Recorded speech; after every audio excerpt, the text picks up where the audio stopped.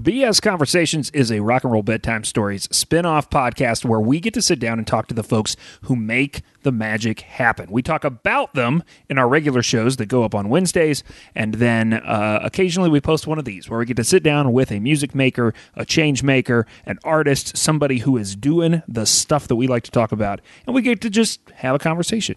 And so we got really lucky this week. We have on the show Brian Vander. You probably know him from the band The Verve Pipe. If you are of a certain age, you know all the words to The Freshman. Don't even act like you don't. But you probably know their extensive catalog and a lot of his other work, including stuff he did for kids. And he is just an absolute blast. I won't sit here on the front end of this and talk about how great it was, but it was great. And we have a really, really, really good time. So thank you for buckling in, being a part of this. Check out everything that Brian does. Check out this. It is a BS Conversation, rock and roll bedtime stories. My name is Brian, my buddy Murdoch, and my new other buddy Brian. Right now, BS Conversations, keep telling stories.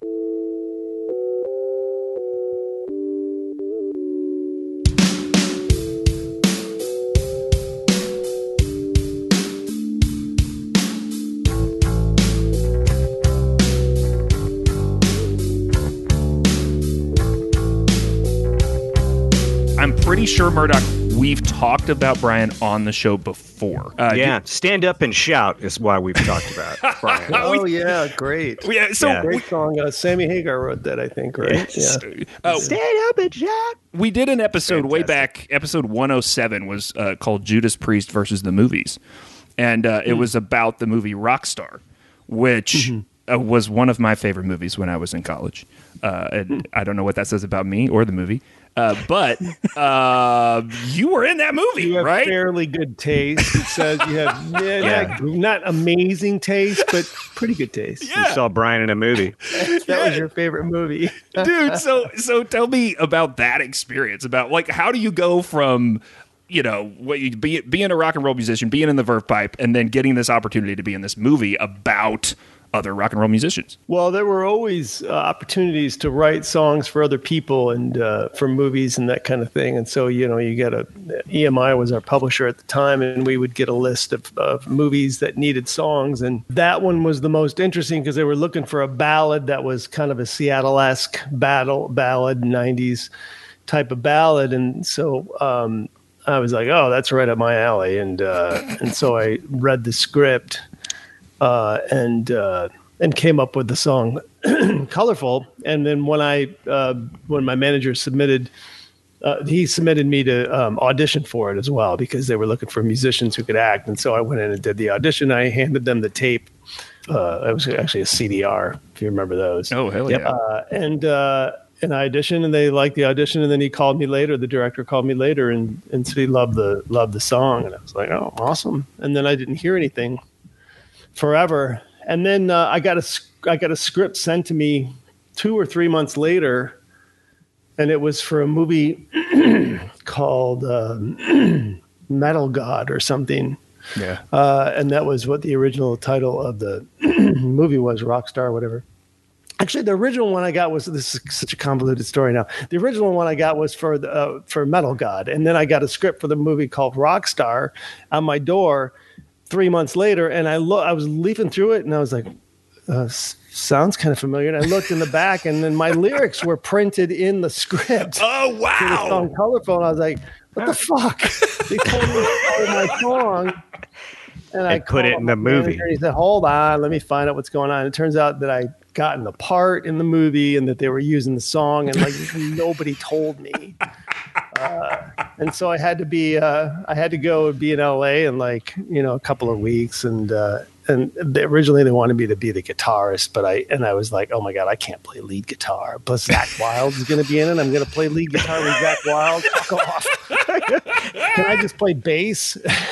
They're like, yeah, I guess we can make you the bass player instead. So whoever was playing bass originally got kicked out for me to play the bass. But those kind of opportunities come up. We've had opportunities where, remember the Drew Carey show? We had an opportunity. They actually wrote a script with our band in it.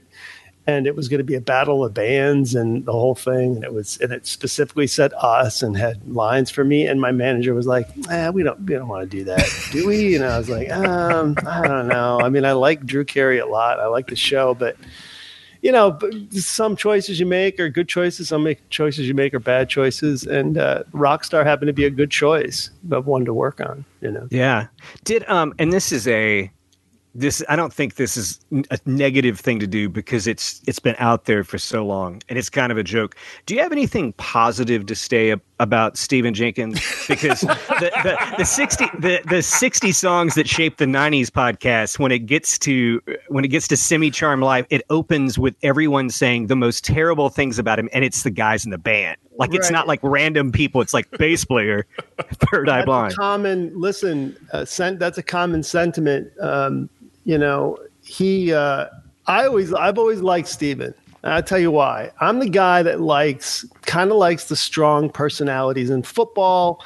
I like the Bill Cowers, I like the Mike Ditkas. I mean, I like the guys who are super opinionated and kind of an asshole. And that's who Steven is. And so I've always kind of liked him. But there was that moment where I don't think the rumor was on the set, the night we were doing the parking lot fight scene. Oh, man, I've rewatched that recently. I've rewatched that scene recently. Such a great scene. And Steven was late. And the rumor was that he didn't like the fact that he didn't have his own trailer, or his trailer wasn't as big as Mark Wahlberg's and Jennifer's or whatever. That was the rumor. And so I had to go around. Like, I already told people, I know Steven's got a bad reputation, but he's really a cool guy. If you get to know him, he's a nice guy or whatever. He's all right. He's a good guy. And anyway, so that was the rumor. And it was kind of pissing everybody off because it was taking a long time. It was a night shoot.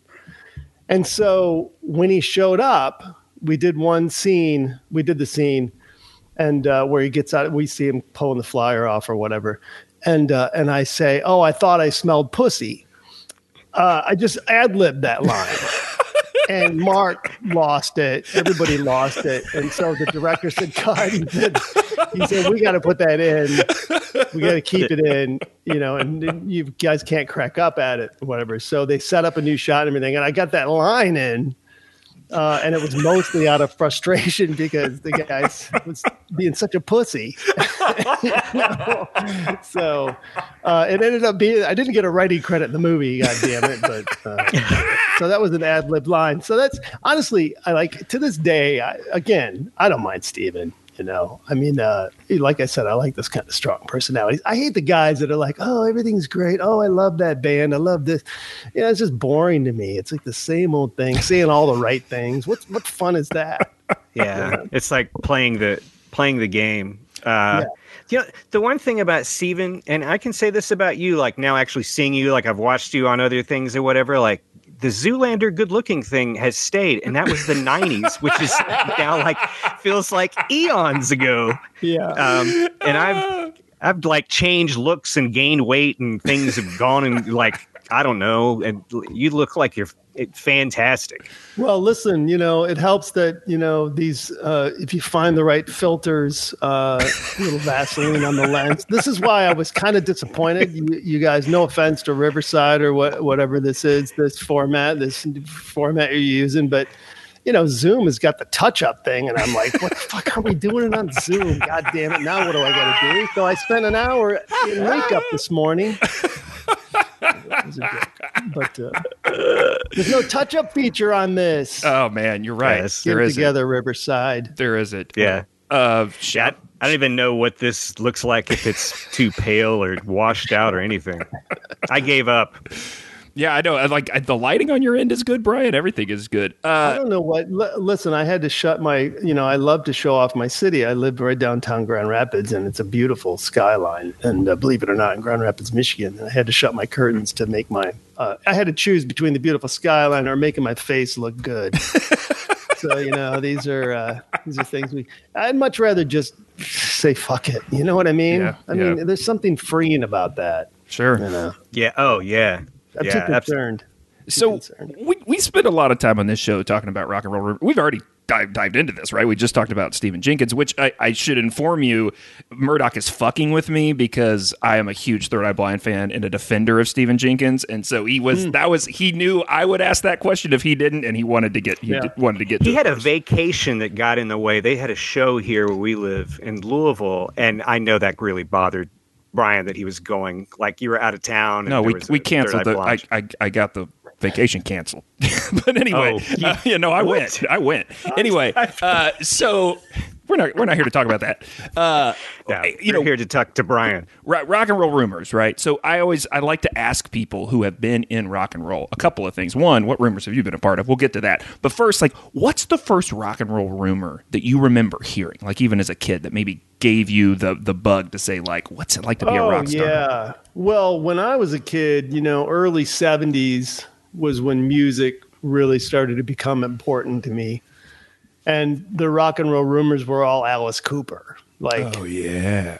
Alice Cooper, like, I remember one of them that stood out was Alice Cooper sent a bucket out into the audience and everybody spit in it, and then Alice drank it. And oh my God, what? I have to go buy his records.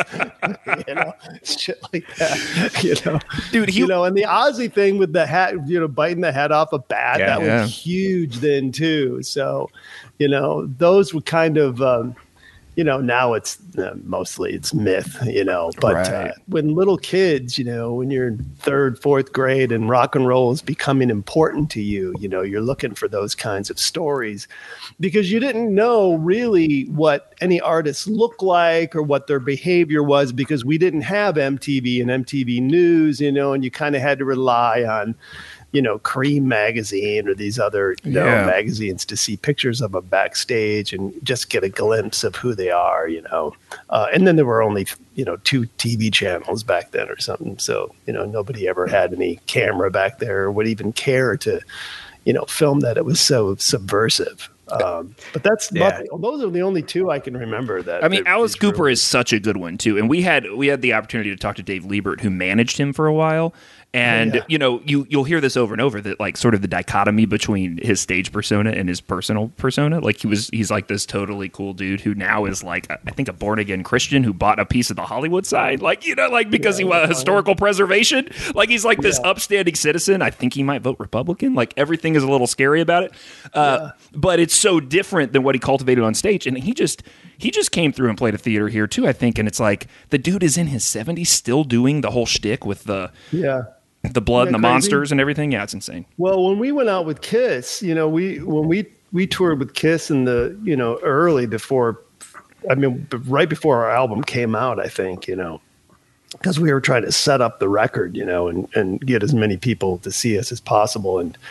And I remember reading an article about the Kiss tour, and they gave the ages, and they were like, Gene Simmons 54, and it was like, holy shit, he's 54. What the fuck is he still doing playing rock and roll? Yeah. Oh my God. And like, that's a joke now. I mean, Mick Jagger blew it all wide open for everybody, Oh, right on. Yeah. Right on. Yeah. Well, so we're doing an episode coming up on Jefferson Airplane. And I was doing some research about Grace Slick. And, Tina Turner just died. And I read something in passing that Grace Slick is a month older than Tina Turner. And, you think about... Oh, is that right? Yeah, and she's still alive. Yeah, she was born in, like, 39, I think. So, yeah. I met her, Brian. She has a art gallery in Vegas, like at Caesar's Palace. And she was doing, like, a tour around the country. And I was working in Denver radio. And she came on. It was like amazing. Like Grace Slick came in, and you could tell like gray hair, white hair. She all that. And we didn't have 8-second delay on, and she fuckity fuck like everything, and it was like so amazing. Well, they were famous for that. They did that on the Dick Cavett show. Like they actually, people don't know this about Airplane, they pushed the use of the F word in rock and roll. Like that was a thing that they did. Like because of them, record labels got more comfortable with saying the word fuck, which is hilarious. Oh, thank God. Trendsetters, and now we're all just dropping the F-bombs. I love it. I love it. When I was a kid, we used to curse. I grew up in a very super strict, conservative, Christian Reformed home where we went to church twice on Sunday and once on Wednesday, and you read the Bible at every meal and all this other shit. And we used to curse, but we would just leave off the last consonant. So it would be like, shit. You're good to go. Brian and I talk. Our experiences growing up are like radically different. So that's what Brian's life was like. Yeah. And he had that, and I have this really great example. Like we were talking about the Super Bowl, and he was talking about what he did when he was a teenager. And he's like, we would go to the church and I would eat potato chips. And I was like, I went to Carlita's Garza's house and her mom bought us whiskey and beer and cigarettes. And then we drove home. It's like nothing, no rules, no curfew. So, but what does that say now about I don't know you guys, other than what we've, we've been on this call for 10 minutes or 15 minutes or something. So what does that say about you now? Like like for example, me, it's really easy to be a rebel. You know what I mean? Yeah, I get a tattoo and like my parents would be spinning in their grave if they were, if they knew. So it's super easy to be a rebel. When I was a kid, I'd never been on an airplane until I went in the Army. I hadn't had a drink until after high school, until I was in the Army. The Army's what saved me, frankly. Wow. What about you guys? I mean, how does your Christian upbringing? Are you an atheist like I am now, or are you? Well, I'll say it this way: the first semester of college, I got arrested twice. So I went real hard, real fast, up against a wall. Yeah, yeah. And I was introduced to the concept from my dad, and we were never really pals once I grew up, and never close, and we're really estranged at pretty much all the way to the end. But when I was a kid, he threw that concept to me about like, he didn't write this book and this is all imaginary and they rewrite the book. And there's an imaginary person that decides whether people are good or bad. And there's a place that's bad that people go to. Like, shouldn't everybody go to the good place? And he's like, it's a bunch of bullshit. And it was very difficult growing up in Middle Tennessee where I was not going to church. Sure. Because it was, I don't know any other way to explain, like, there, other than having glasses and being a dweeb, like I had those two things going for me. Right. Right. That's funny because, you don't really normally think of, like, that's how I talk to my kids about it, about Christianity, because we still live in Grand Rapids, which is a Dutch community, and they're still pretty religious here. They're eased up on, people can swim on Sundays now, at least here, without being looked at sideways. But, I have that same kind of talk with my kids, that kind of incredulity of, like, why would you believe in a magic man in the sky and the whole thing, and it goes against everything that I was ever taught when I was a kid. But I feel like there are so many opportunities for kids to learn about all religions, and it's fascinating to me, the world religions, and they shouldn't shut that out. When Christians just say, well, you either believe in our God or you're going to hell, and it's laughable, and I think you're fortunate that your parents actually said that to you, and you were able to like look at it through that, through that view, instead of like carrying around Christian guilt for most of my life until I finally said, fuck this. I'm not going to feel guilty anymore. Dude, what age did you do that at? Because I think I did it last week. Yeah, I'm going to say, honestly, I mean, I'm being flippant about it, but it really was years. It was into the time of when the freshman was big and everything. And, and it was a pro-life message, not intentionally, but it sounded like a pro-life message. It was like, never even thought about that. So bad she kills herself, and like, and I was pro-choice, but people thought it was pro-life, and it was, that's when I started questioning things. And then I think when probably when my mom died, because she was a saint, that I finally said, okay, I'm putting all this to rest, so it's been probably 4 or 5 years, but I've been able to say I'm an atheist, I did give it a shot. I know Brian maybe he knows this, but at some point I was in a relationship with somebody and they wanted to go to church. So I did try. I went to a non-denominational one, and then they fired the pastor and then got some fire and brimstone whatever, Pat Robertson, insane person. So we left there. We went to a Buddhist. We went to a temple. That didn't work. I mean, I thought I should get like a T-shirt with the dates on the back or like what denomination I was doing. And like canceled at the end. Yeah. Because that was a difficult thing in the relationship to be like, yes, this doesn't work for me. You might be old enough to remember before Woody Allen was canceled. When he did Hannah and Her Sisters. I don't know if you remember that movie. Yeah. Or not, but he was trying to figure out what was afterlife. And so he went to all, just like you did. Yeah. Went to all these things and decided he was going to try, I think it was just Catholicism. And then there's that great scene. He comes back from the grocery store and he puts down a cross first. He is unpacking the bag, cross. And then he puts down a picture of Jesus where the eyes follow you, And then he puts down a thing of mayonnaise and Wonder Bread on top of it. You just got so perfect, man. Just brilliant. Love it so much. I don't love him anymore. I want to make that clear. Yeah. My kids will have my daughters will have my ass if I say anything about Woody Allen. 30 years ago, everything you want to know about sex, but we're afraid to ask. That was great, but it's terrible now. Yeah. Yeah, it's awful. Don't laugh. My favorite Woody Allen gag of all time, since we're celebrating things we're not supposed to be celebrating, is the one where like I forget which movie it is, but they're supposed to be obscuring in the interview. They like cut to an interview of like a parent or something, and they're supposed to be obscuring their face, and so they just put on the Groucho Marx mask instead of doing. No, that was and I don't know a lot about Woody Allen movies because I'm not a fan. But there you go. That was Take the Money and Run. Yes, that was a great one. Oh, that's so funny. So I mean, it was great for them. We've talked about your origin story with religion, all sorts of places. I didn't think we were going to get to go, which is great. I'm interested in your rock and roll origin story too, right, man? Like, when did you fall in love with rock music? Well, we weren't allowed, like I said, we try to segue into this in a way that makes sense, but we weren't allowed to listen to any rock and roll until, it was all, no secular music. It was all Christian music. And did you hear any of the early Christian rock bands? Like, were you there for like Love Song and all that shit? Well, this was before like Christian music had a distorted guitar. Right. It was folksy. It was like, we were talking about this there's Dylan's phase. Like, I don't know if you've ever studied that. We did an episode called Bob Dylan versus Jesus Christ about his conversion, and it's a fascinating period. But he's hanging out at this place with Larry Norman and with the guys from Love Song and with these early dudes who were building this thing that becomes contemporary Christian music, or CCM as we called it in my house growing up.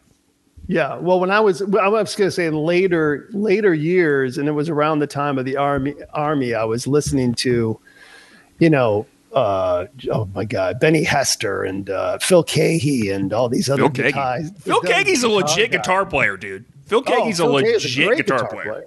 No, he's a great guitar player. And missing a finger too, which is crazy to me.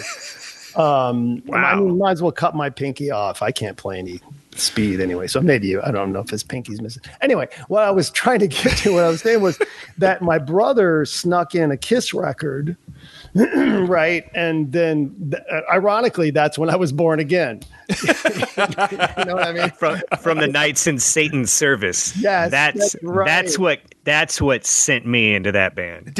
What a great! I mean, honestly, and you listen to those early Kiss records, they're really fun records. I mean, they're super easy to play too. So that inspired me to learn bar chords.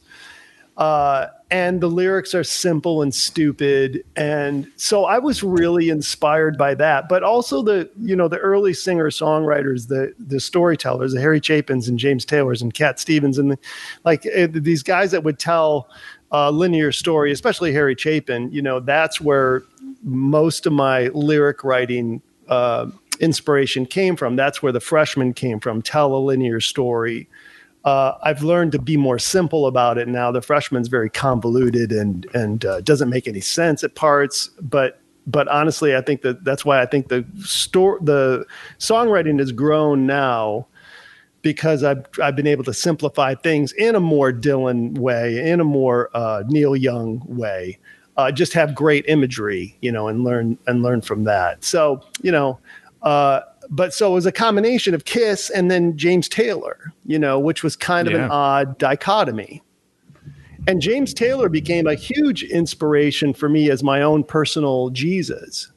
Like I had a kindergarten teacher who said, she said, make Jesus a friend. Pick somebody and make Jesus your invisible friend. And you put a happy face on him, not the face of the guy up on the cross. She said something like, my Jesus is Donny Osmond, and I talk to him every day or something. Wow. I made James Taylor my personal Jesus, and I would have conversations with He sort of looked like Jesus at that period. My imaginary Jesus. And the great thing was that I used to call him Sweet Baby James Jesus. That's so good. Honestly, this turns out to be the greatest curse ever. Sweet Baby James Jesus. Are you kidding me? And I would do that as a kid. I'd be like, peanut butter and jelly in the same jar. Sweet Baby James Jesus. What are they thinking next? Oh my God. I'm so taking it because, man, I love that song. And I love James Taylor. No, I know. It's so good. But honestly, I had that imaginary James Taylor Jesus for the longest time. And actually, I knew that when Kurt Cobain when Nirvana and Kurt broke everything open for the kind of music that I like, because I was listening to the Pixies and Bob Mould and Husker Du and all those guys. When it finally got to the mainstream and I was writing The Freshman, I was like, maybe I'll give a little nod to James, because I used to pick up the needle on the record, the James Taylor records, and learn the riffs. And like you bring the needle back a little bit, and each time a couple seconds, and learn these riffs. And I'm like, all right, I'm going to finger pick this song. And I finger picked The Freshman, and that was kind of a nod to my growing up listening to James Taylor. Anyway. I got off topic, didn't I? No. Yeah. We're constantly told that we're off topic, and apparently that's kind of the thing. I think that's People the love appeal. It. Yeah. Yeah. That's the appeal. Okay, good. So, you guys you've never slowed down. I mean, you've been putting out music for, 30-something years now? Yeah. I mean, 10 albums, not including the kids stuff. We put out a couple of kids albums that went over great, and it's about songwriting. I'm always thinking about a song. I'm always thinking about writing a current song we're working on or current album or something. So there isn't a day that goes by that I'm not trying to figure out a puzzle piece of a song. Which AI is ruining now, because somebody showed me you can just say, "Hey, write a song about a tattoo." And I looked at this thing, I'm like, holy shit, and it's not bad. I'm like, I'm gonna write from I did one the other day that was write a song in the vein of Stephen Malkmus about schizophrenia that does not use the word schizophrenia. Holy shit. And that came up. Did it come up? Did it come out all right? I mean, what I wanted, not exactly, but I was like, if I could put music to it, everyone would like it. It was easily something that people could consume because it wasn't terribly convoluted or weird or obtuse or anything. It was a little direct, very direct and to the point. Well, the thing is that we're all looking for prompts, and typically I'd watch a movie or I'd read something in a book, whatever I'm reading. And I go, oh, I like that. I like that line or whatever. What I learned just doing that one thing about this tattoo song was that there was a dozen prompts in there, little phrases, 2 words put together that I wouldn't normally do. And I go, oh, that sounds interesting. And then I was like, what the fuck am I doing? Stop this. Do I have to give co-writing to a robot? Yeah. Yeah. I mean, honestly, the thrill of songwriting and the lyric has always been important to me. And the thrill of that is when I was a kid, I was obsessed with doing puzzles. It really is a puzzle piece. It's I got to find a line that's better, that fits better in here. This is close, but it doesn't quite fit in there. And that's the challenge. And that's why I've written so many songs, and AIs would ruin it if I ever went back to it, So, yeah. And it's awesome because sometimes you solve that puzzle in an hour, or sometimes that puzzle is the thing that sits on the table forever, Here's the thing. It's just like a puzzle piece could be, a puzzle can be, 10 pieces, and it's simple and it's easy and it just flows. I use, oh, that's this and this and this and this, and boom, that worked. I don't need to mess that up. For me, the more interesting ones are the 500 piece, 1,000 piece, 5,000 piece puzzle where it's I got to make this work better. And I drive myself crazy trying to make it work. But when it finally gets together, that's where you go, oh man, I really did something. Not that anybody would hear it, but the honest to God's truth is like, it's like with us in the band, my brother and I formed the band, and we're the group of guys now that just get us, and we all have the same sense of humor. It's like we do things and say things and play things to make ourselves laugh or make ourselves happy. Yeah. And that's the age that we're all at. Right. And that's how we're having a great time at it. If we were trying to please everyone else, then there would be no fun. It'd be so boring to me. Yeah. I heard a really interesting interview with the guys that wrote the show Beef. It was on Netflix. I don't know if you guys have seen it. Oh, it's unbelievable. But fell asleep watching it last night. Like I might have got 3 episodes in. It's so good. Yeah, and Brian, there is an interesting like evangelical moment in the middle of the series. I know, right? So it's funny too. I swear to God, I just got chills because that was one of those moments where, I've got 2 members in the band that do music for a church, right? And they're not, between you and I, they're not particularly religious or anything. I think they're in it for the paycheck. But frankly, the money, it pays, man. More money than God. Yeah, I was going to say it pays. But the one time I went to go see what they were doing, I hadn't been into a church in years. And they sang that Raise a Hallelujah song. And then I saw Beef and I'm like, wait a minute, I know this song. They just, it was like perfect. The whole scene was perfect. And it was great acting too. So, unbelievable show, which is a whole other thing we can talk about. But in this interview, these guys said that they, in the writer's room, kept coming back to this idea of storytelling as rock and roll chord progressions, which I thought was really interesting, and saying that you can go from a G to a D to an E minor to a C, and that there is a relief in the way you pattern those things to culminate, right? And that what they kept doing in that storytelling was cutting off the full culmination so that it would be uneven until they wanted to sustain a beat. And I was like, brilliant. Wow. I know. I was like, it just clicked so much in my head because, Murdoch and I just clicked in my head. I mean, I never would have made that connection, but absolutely. Absolutely. And I think most storytelling and music work together in that way, and I think that, that's why any art form can inspire another art, and that's where I get my inspiration is from, again, watching movies, seeing these kinds of things. And when I wrote Colorful for Rockstar, it was the same thing, looking at the character and thinking about, well, is this in a minor key? Is it in a major key? What part of the movie is this going to be in, the whole thing? And figuring that you needed something kind of uplifting and you needed to be self-deprecating for him, going through the metamorphosis of who his character is and the whole thing. So yeah, they work in tandem. The best songs and the greatest movies or shows work in tandem with music. Think of how many movies out there wouldn't be the same without think of any Scorsese movie where he uses the Stones, or whatever, where you go, holy shit. Or that great scene in Goodfellas. I think he used Can't Get No Satisfaction by the Devo's version of that, I think, if I recall. Or maybe it was are you talking about Sunshine of Your Love when De Niro decides he's gonna whack him? Like there's that long that's my favorite scene in the whole movie. It's great. No, but I'm talking about the scene where Ray Liotta gets caught. When the helicopters are around. I forget what song was playing. Was it Jump into the Fire? Or Jump into the Fire by Harry Nilsson. Yeah, that's what it was. Thank you. Yeah. Anyway. So, and every time I heard that song, like after that came out in the early 90s, like I just thought about cocaine, and I wouldn't think about like Harry Nilsson or like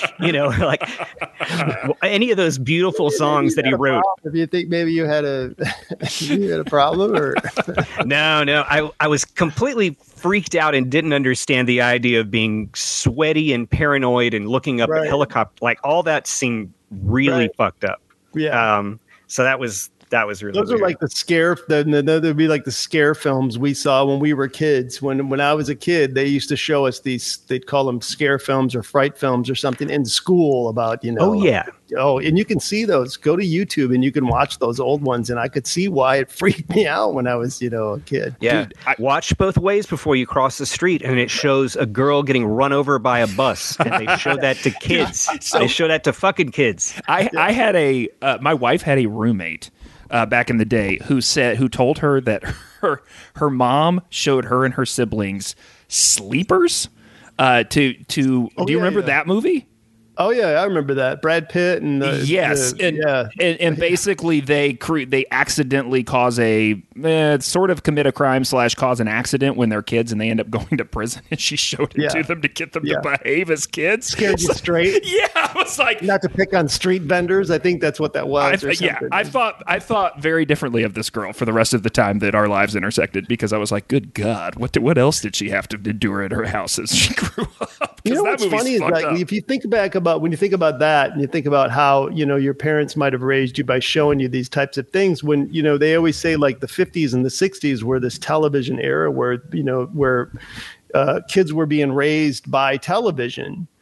But I think it's much more true now. I mean, kids are glued to the screen and then are influenced by, television much more than their parents, unless the parents make a concerted effort, which you hope most parents do. I try to. But, the raising of kids and showing them something, it's the easy way to send a message to your kid is to say, well, hey, watch this particular episode of this show, and then we'll talk about it later. I've done that before with my kids. We have discussions about, drugs, and try to have discussions about sex with my daughters, but that never goes over. It ends up being cringe for some reason. Yeah. So I'm doing the best that I can, people. I've got two teenage daughters, by the way. Oh, yeah. I was going to ask you how old your kids are. So, yeah, I've got a teenage daughter and an almost teenage son. 17, 12 are my daughters, and then my boy's 7. So. Wow. I have 2 girls and they're 19. I mean, back here for summer, but has a job like killing it. And then 13. And so I'm like, and I don't even think I guess I'm an accessory sometimes in the household. Like it feels, it's like they don't want to hang out. Yeah. They don't, it's over. Same feeling. I guess. Well, when I have a presence, somewhat of a presence on TikTok too, and my kids run across my TikTok stuff, and if there's a little video I make about masturbation or something, I'm like, oh, I got to be very careful. My kids follow me, and their friends follow me, and like, oh my God, why is your dad pretending like he's masturbating? So Murdoch and I's first show 10 years ago when our kids were little was with comedians mostly. And so we would get into some pretty blue territory. And we, through a series of events, have lost most of that audio to the ether. And I'm not all that sad because I don't necessarily want that to come back up. Our conversation with Steve-O when we were talking about something like you just mentioned or something. We were talking about Motley Crue and those stories. And remember we had Pauly Shore on, and his warm-up guy came with him and did Pauly Shore, and Pauly never got on the mic. Yeah, we just interviewed the other comedian as Pauly Shore. Like, but that was a whole thing. He sounded just like him. So it was Did you give away that it wasn't him, or did you like go with the illusion? This was on radio, so you got away with it. Yeah. I mean, I think we may have. It was our podcast. Yeah. I can't remember if we let that out of the bag or not. I would have let it go and just let that go. It's like Tony Clifton, and Andy Kaufman, just like let it go. Yeah. I like to hear Tony Clifton's voice. It makes me happy every time I hear it. So great. Whoever is doing the. So brilliant. That's one of those things that took this many years for people to look back and go, how brilliant that was. It was so brilliant that the guy could be.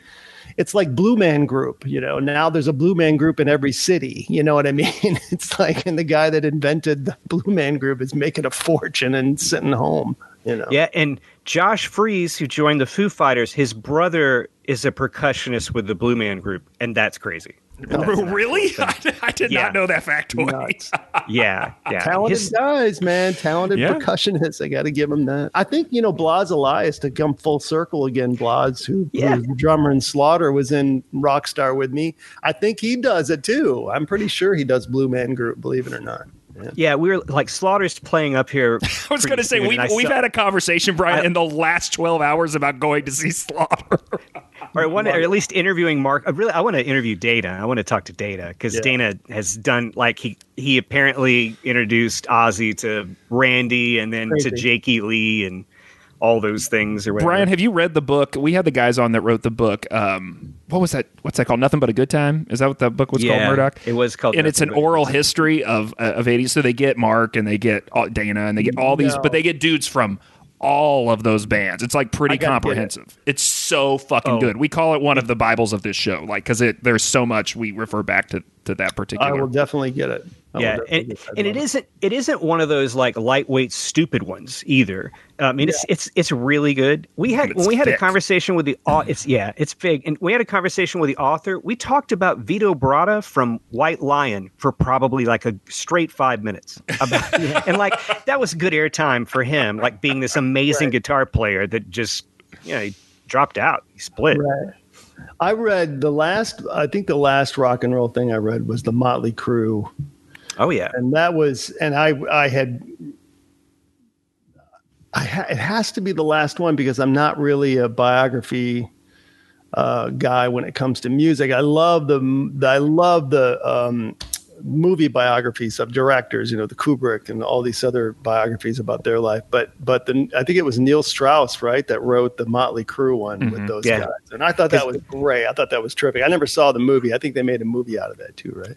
Yeah, and it was kind of it was really a letdown, and it kind of sucked. And the movie, yeah, but like Machine Gun Kelly is Tommy Lee in the movie, which totally wild, yeah.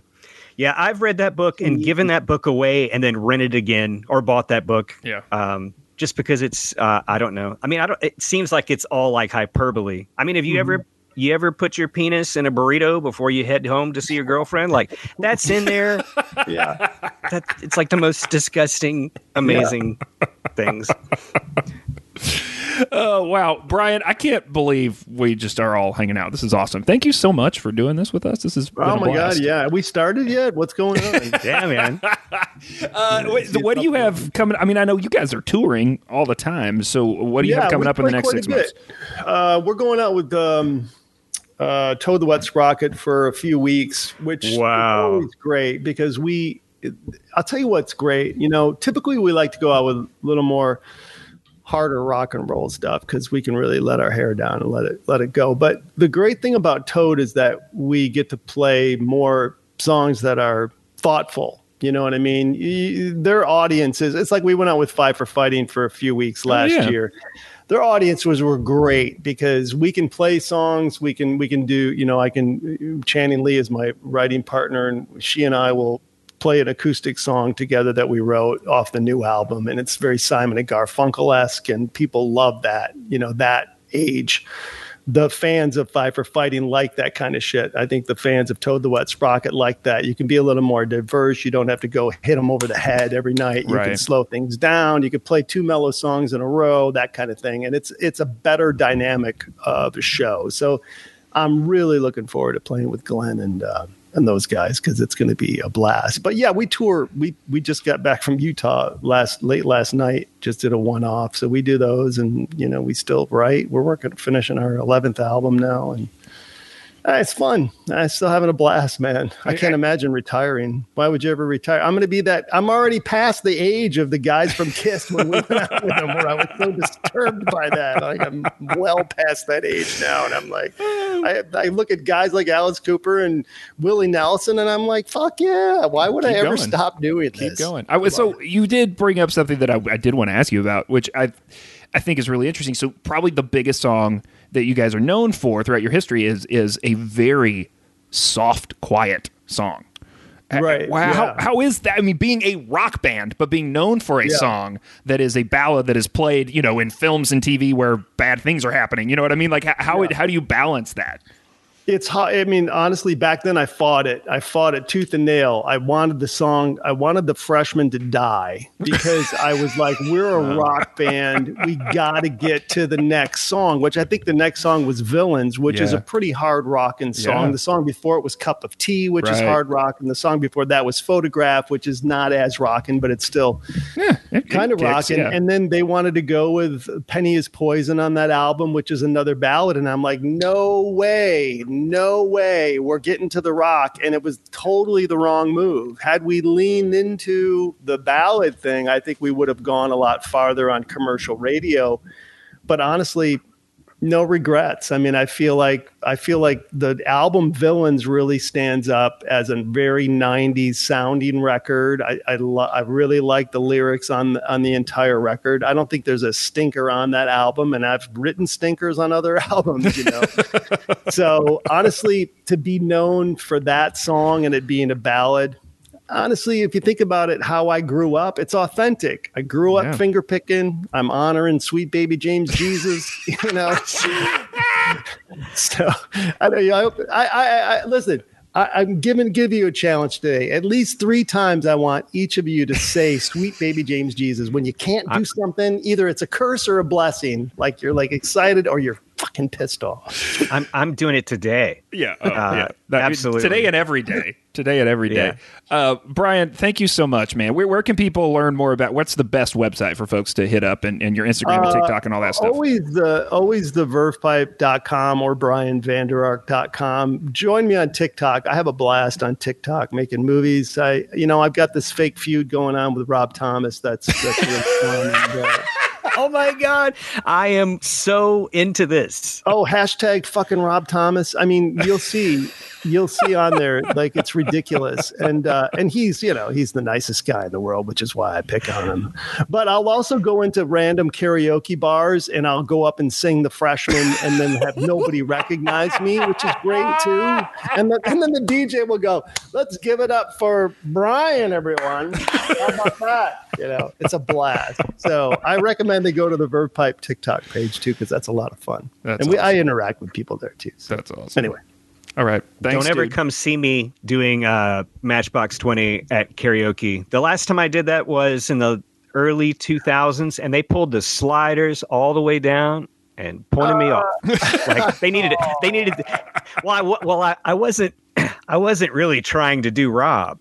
I was just trying to, whatever 18 Budweisers or whatever you get into it, and you're just, It's 3 a.m. I'm feeling lonely. Yeah, it's like you're just trying to just kind of buzz through the lines as fast as you can. Yeah, that's funny because I've always thought that the hosts of karaoke are the most forgiving group of people ever, and not for you apparently. No, and there was a we called the karaoke host Creed, because he only did Creed songs, and then someone from the kitchen would come out, and we called him Kitchen Creed because he only did Creed songs. Oh, good Lord!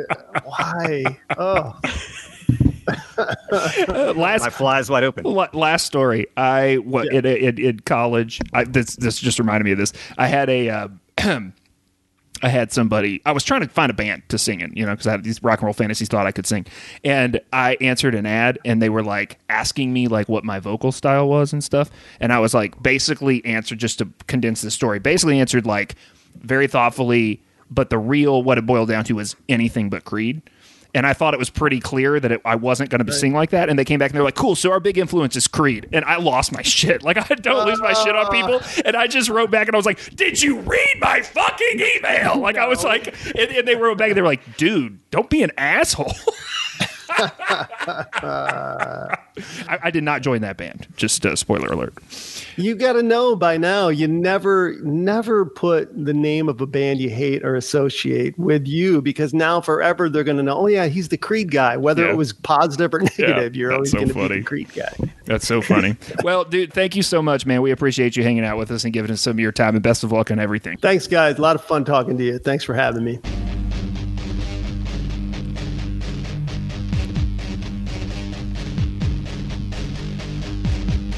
I've gotta get arrested to keep you interested. And I should have known that I can't change the world by staring at it. My